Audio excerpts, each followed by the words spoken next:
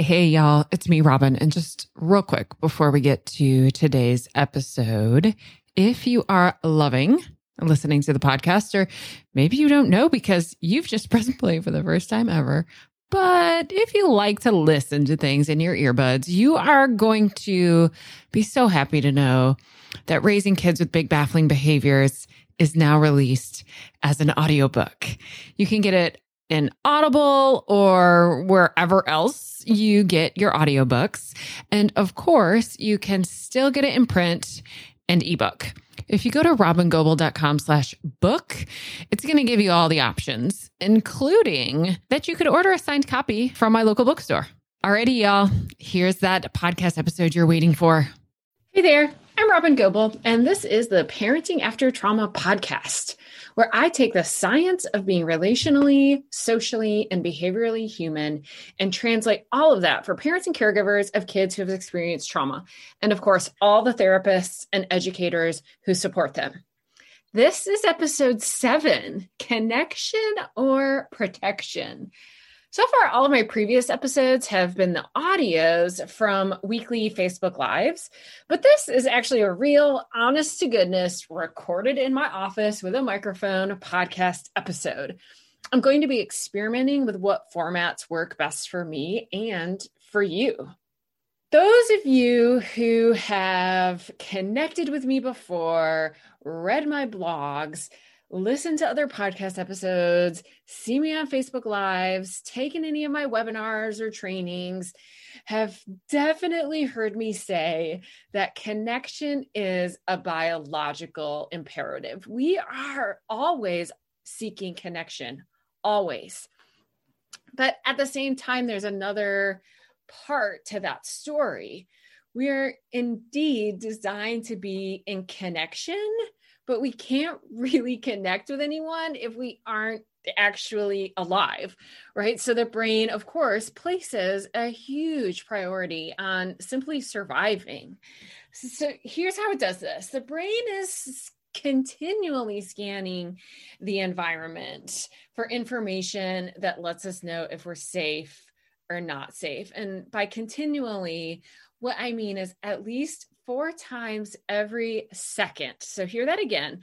I didn't say every 4 seconds. I said 4 times every second. The brain is scanning to decide if we're safe or not safe. So there's this constant question being asked in the nervous system: safe, not safe, safe, not safe. And obviously, like, even as I say that, I can't even come close to saying that 4 times a second. I mean, I'm not even saying it every 4 seconds, right? So it's pretty hard to really wrap our brains around how quickly the brain is making an assessment on whether we're safe or not safe. If the brain decides, based on all the information that it's taking in, that we're safe, what that means is we open up into behaviors of connection.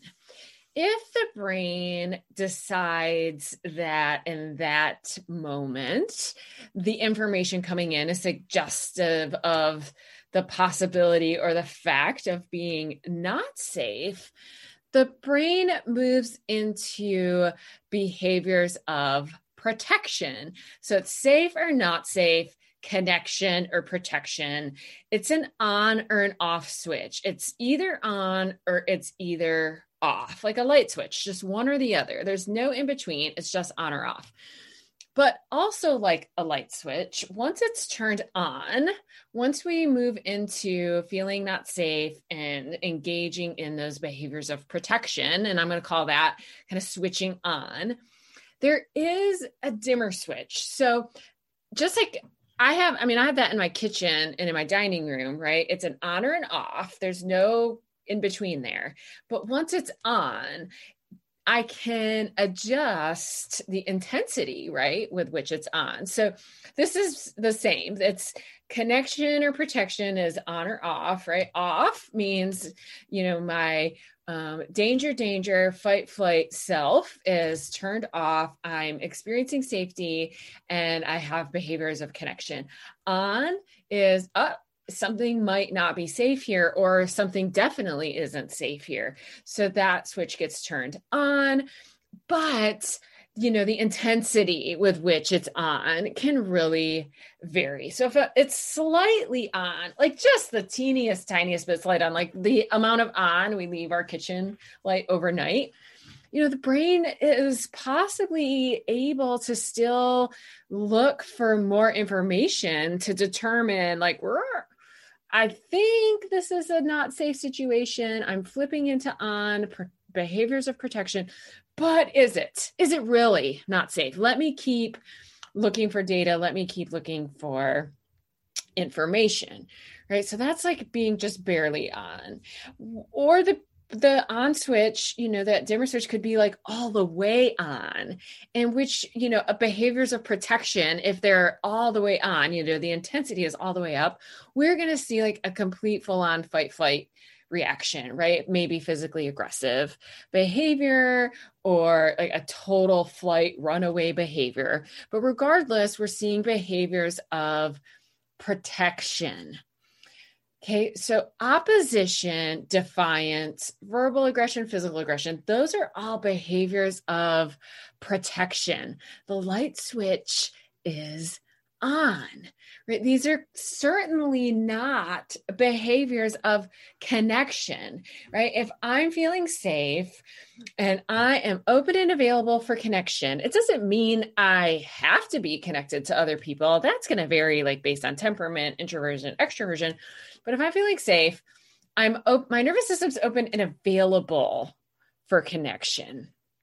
But if I'm feeling not safe, right, that's where those behaviors of protection emerge. And opposition is certainly a behavior that allows us to self-protect, right? And in many ways, the oppositional behavior is, a mild or like mild, barely moderate on that dimmer switch. So there's this oppositional behavior. There's this sense of feeling not safe in the nervous system. There's this behavior of protection, but we're not so dysregulated that we can't continue to assess the situation, right? Like, am I really safe or am I really not safe? So oppositional behavior is a behavior of protection, but that is oftentimes available and willing to consider taking in more information, right? Like that level of dimmer switch is still in a place that it is willing to consider new information and then shift into feeling safe and shift into behaviors of connection. Unfortunately, a big problem with this whole dynamic is that when our kids are oppositional, when our kids have behaviors of protection, we often turn to protective behaviors, right? Oppositional behavior from our children puts us into that state of feeling kind of not safe, feeling defensive. We move into our own nervous system state of protective behaviors, right? And so our kids then respond to that, right? And then our response keeps kids in this kind of experience of believing that they're not safe and remaining in these behaviors of protection. So the brain develops resilience by experiencing tolerable amounts of stress followed by experiences of co-regulation, right? That babies and toddlers and young children don't have perfect lives. Occasionally, and more often really than occasionally, they aren't getting their needs met. They experience some stress in their nervous system, but then that relatively quickly that stress is co-regulated or attuned to by a caregiver. And if that doesn't happen, and sometimes it doesn't, like sometimes our babies or our toddlers or our kids are stressed and there is, that's not followed up by some co-regulation, but this happens with infrequency, right? It doesn't happen terribly often.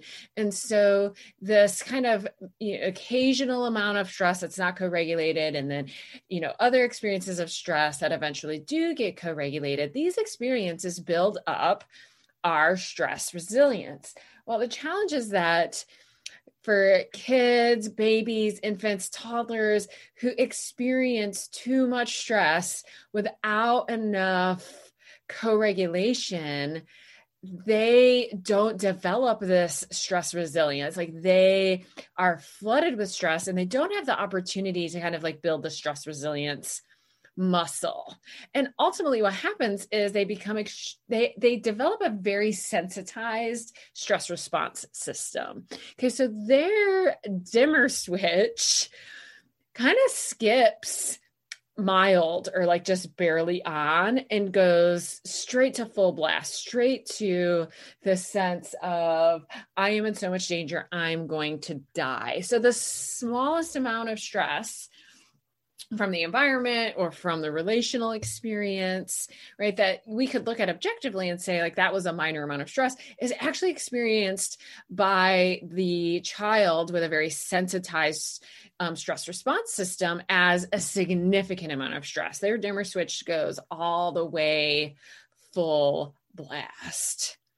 Right. The other thing that happens is that if I have a history of experiencing a lot of stress, a lot of danger without co-regulation, right? And neglect also, let's remember that neglect is too much stress without enough co-regulation, because being alone when you're small is very, very, very dangerous. So if I have a history of experiencing a lot of stress, not enough co-regulation, I have this really sensitized stress response system, the other thing that happens is that even like neutral experiences can be easily interpreted as a threat. So a look on the face or a gesture or something that is otherwise pretty innocuous can be experienced by kids with heightened stress responses as a behavior that's not safe, and their stress response system turns on and they're feeling threatened when all you did was sigh when you realized that dinner was going to be 10 minutes late and it had nothing to do with your children at all, right? That somehow your sigh or your expression of feeling disappointed or irritated or annoyed, even if it has nothing to do with your kid, is experienced by your child as not safe, right? Okay, so what I really want to tell you today is that when we experience threats, our attachment circuitry kicks in, right? So when we're experiencing threat, when we move into, a state in our nervous system of protection, the next thing that happens is our attachment circuitry kicks in and we begin to look for connection with a safe person, somebody who can provide some co-regulation. This is simply how being human works, that as when our, kind of our fight, flight, freeze or collapse system gets activated, the next thing that kicks in is, how do I get safe? How do I feel better? And for humans, what that often means is find a safe person, find somebody who can help me be safe, or find somebody who can help me with my feelings or could offer co-regulation. But if I've had a history of being hurt inside relationship, I wind up in a loop of danger, right? Because I'm experiencing this sense of danger and I move into protective behaviors, and then I want to move towards some connection or co-regulation, but I learned in the past that connection or relationships were dangerous. So then I'm instantly moved back into danger kind of behaviors of protection again, right?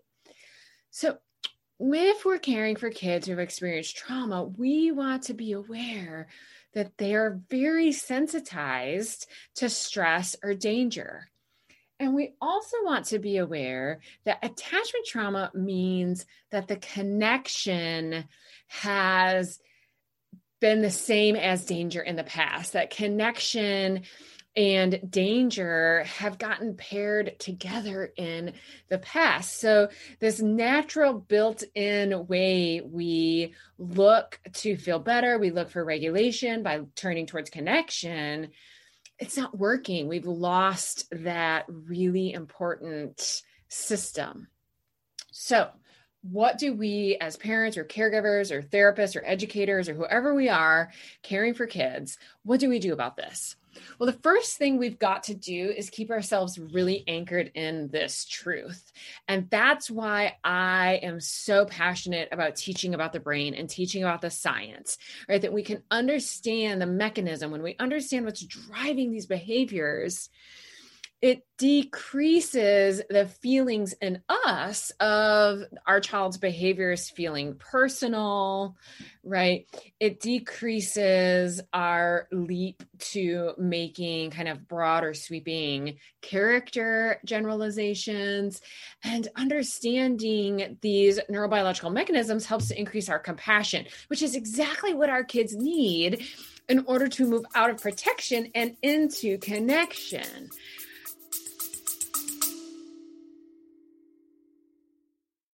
I'm interrupting the show real quick because if you happen to be a new listener, you might find yourself being a little overwhelmed by all this information. That makes total sense. I mean, there's like 150 episodes plus all the free resources that are available over my website. It's just a lot. So many folks have asked me, where do I start? So I created a separate podcast stream called Start Here. What I did is I took the 10 episodes that I want you to listen to first, and then I want you to listen to in this specific order, and I put them into a separate podcast stream so that you don't have to search for them. You can just press play and they'll play one after the other after the other. If you go to robingoble.com/start here, you'll be able to get an invitation to subscribe, and then you'll be able to listen right in the same podcast app you're using right now. robingoble.com/start here. The second thing that we do is we look for ways to be really clear with our kids about their safety. Like we could actually say this with words like, whoa, buddy. Hey, like, I'm not a threat here, or you're not in danger here, or there's no danger here, or there's no trouble here. I learned that from a colleague, Mark, where he'll say, and he said that in his family and in the parents that he coaches, he's a parent coach, he'll say, there's no trouble here. We don't do trouble in this family. So we look for ways to clearly express safety with our words or maybe with our body language, right? That body language that kind of perpetuates our children feeling threatened or in need to protect themselves would be body language that they could interpret as us being scary. So we could get lower than them. Like we could crouch down or sit down. We can relax our shoulders. We can change the intonation in our voice. So there's these different things we can do to overtly and covertly send, some cues to our kids that they're safe, that we aren't the one that's being a threat. Then the third thing we can do is look for other ways to help our kids' body feel safe. I'm always looking to tend to our kids' sensory needs. Like, is there some sort of sensory support that I could add in that would help their body feel more regulated? I'm a huge fan of offering drinks and snacks. Like, that is probably my primary go-to. Hey, would you like a drink? Can I get you a snack? Those are, nurturing while also offering a sensory experience, because drinks and snacks have sensory experiences in them, can help to create an experience of safety and help our kids move out of protection and into connection. We also want to consider, is the bar too high here? Do I need to lower the demand? Am I having unreasonable expectations for my kid in this moment? Just because my kid has demonstrated in the past their capacity to do what I'm asking them to do right now doesn't mean they have the capacity to do it right now. And I think we can really own that that's true about ourselves, right? that there's things that I'm completely capable of doing that sometimes they just feel way too hard and I just can't do them. Right. Then the fourth thing that we want that we're going to do is that because we stayed grounded and regulated, and partially how we did that is because we understand what's driving this behavior and we can depersonalize it. But because we can stay grounded and we can stay regulated, we can really easily set a compassionate boundary. Right. So I can still be really clear about what my expectations are, and I can set that boundary, but I can do that without moving into judgment or threats or criticism or getting angry or me moving into my own kind of protective stance, which is unfortunately just going to keep our children in these places of protection. Right. So let me give you an example. Okay. So let's imagine that you're parenting a teenager and it's the middle of exam week. It's very stressful for your kid. Okay. You know that moving his body will be helpful. And so you approach your, maybe mouthy, kind of pissy, contemptuous, grumpy teenager who just wants to lay around and play video games and attempt to get him outside, get him moving his body, get him out into the fresh air, into the sunshine, do something with you, right? So you're attempting to offer up connection and sensory input, all of those kinds of good things. And really choosing to not give a whole lot of energy to like the mouthiness or the disrespect or the grumpy attitude, right? Because really what we give energy to is where our attention goes, and where attention goes is typically where things get bigger, not smaller. So instead of giving a lot of attention to the mouthiness or to the defiance, we're going to look for ways to help move his body from protection behaviors and into connection behaviors. Okay.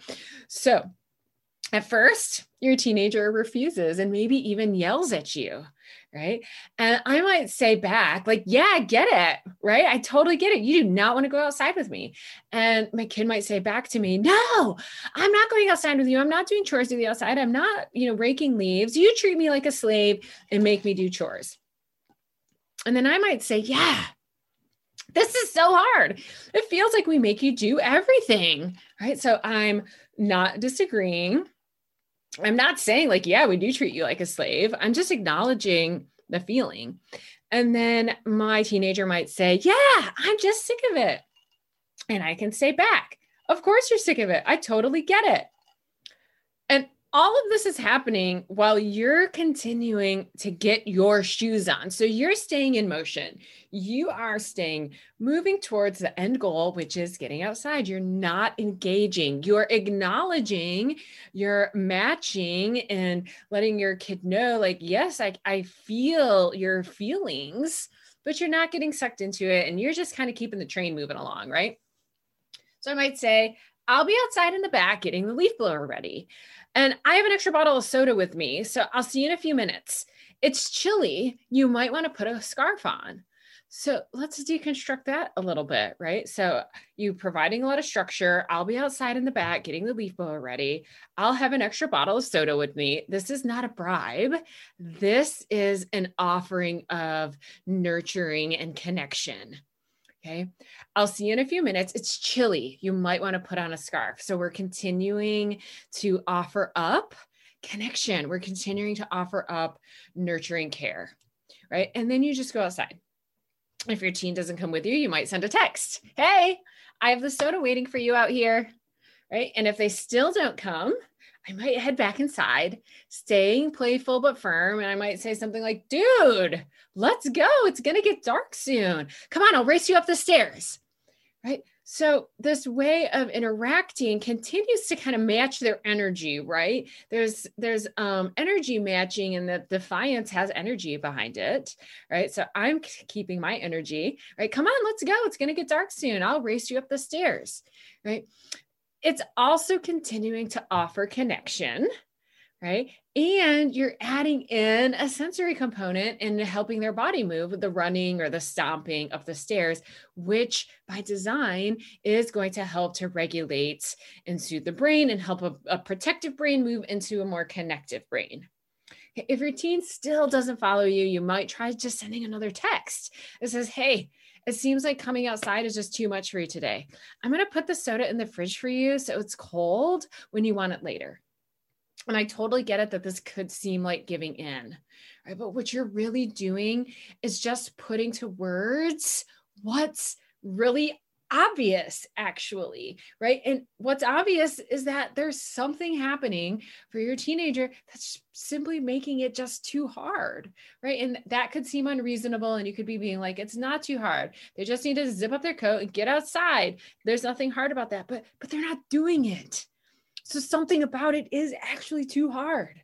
So all you're doing is just putting words to that truth, right? And you're continuing to offer connection, which often is probably going to be a surprise to your kid. It's going to be a surprise to the nervous system, right? Surprises are actually exactly what the nervous system needs in order to change.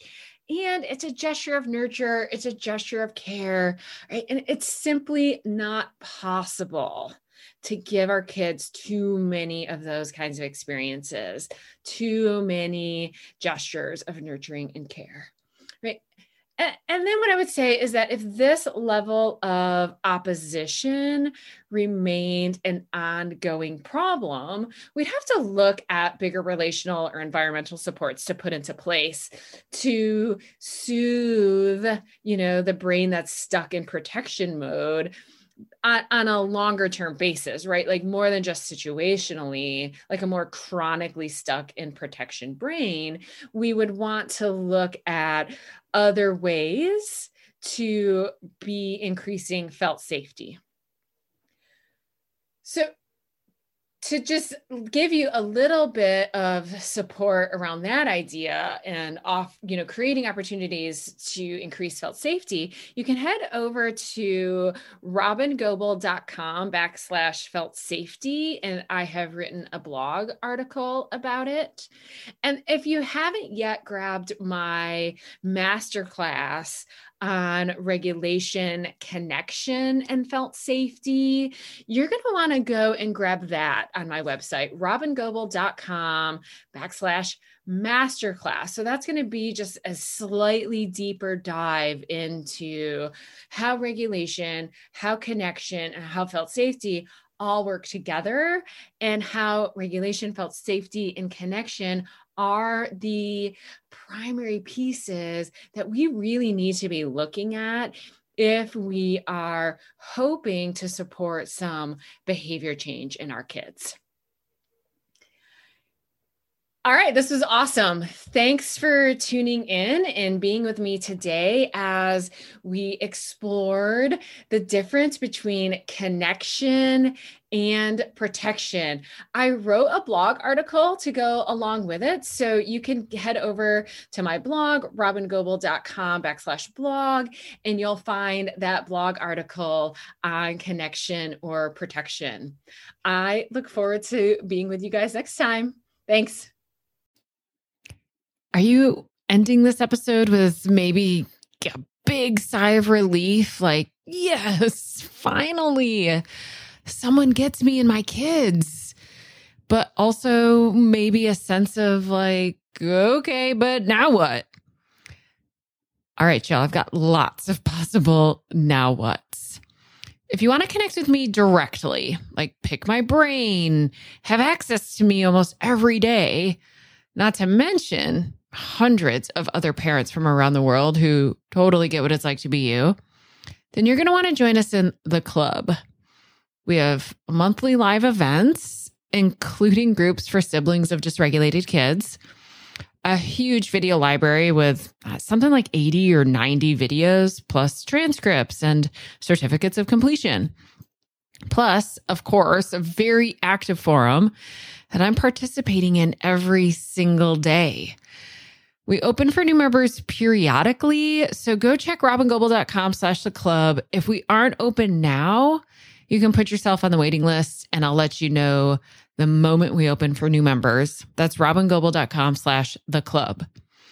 Now, if you're a professional and you want to strengthen your capacity to work with the families of kids with big, baffling behaviors and vulnerable nervous systems, plus use all of my materials, including a 12-module course that follows raising kids with big, baffling behaviors, plus be included in an online searchable directory so families all over the world could find you, then you're looking for Being With, which is my year-long immersive training program that runs January through December.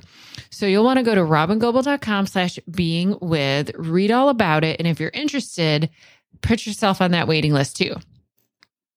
Now, if you just maybe need a little extra connection and co-regulation, but don't feel like you need to join the club, then you can just keep listening to my podcast. Or you could go subscribe to my Start Here podcast, and that'll give you 10 episodes in order that will take you through cultivating a great foundation of parenting with regulation, connection, and felt safety. That's at robingoble.com/start here. You have to go there. You can't just find it in your podcast app.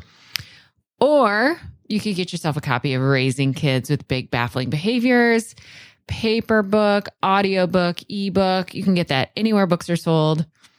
Or you can just head to my website, download one of my very many free resources. I keep them all really easy to access at robingoble.com/free resources. Webinars, masterclasses, ebooks, infographics, all sorts of stuff. Go check it out. See what of those things could be supportive of you, or maybe to the other adults in your life who are helping support you and your child. There are just so many ways that you and I could be more connected, and you can get the amount of co-regulation and support that you need. If it feels like a lot to remember, all you have to do is go to robingoble.com and take your time clicking around, seeing what I got there. I am so, so glad you and I are connected now, and I can't wait to be with you again soon in our next episode of the Baffling Behavior Show. Bye-bye, y'all.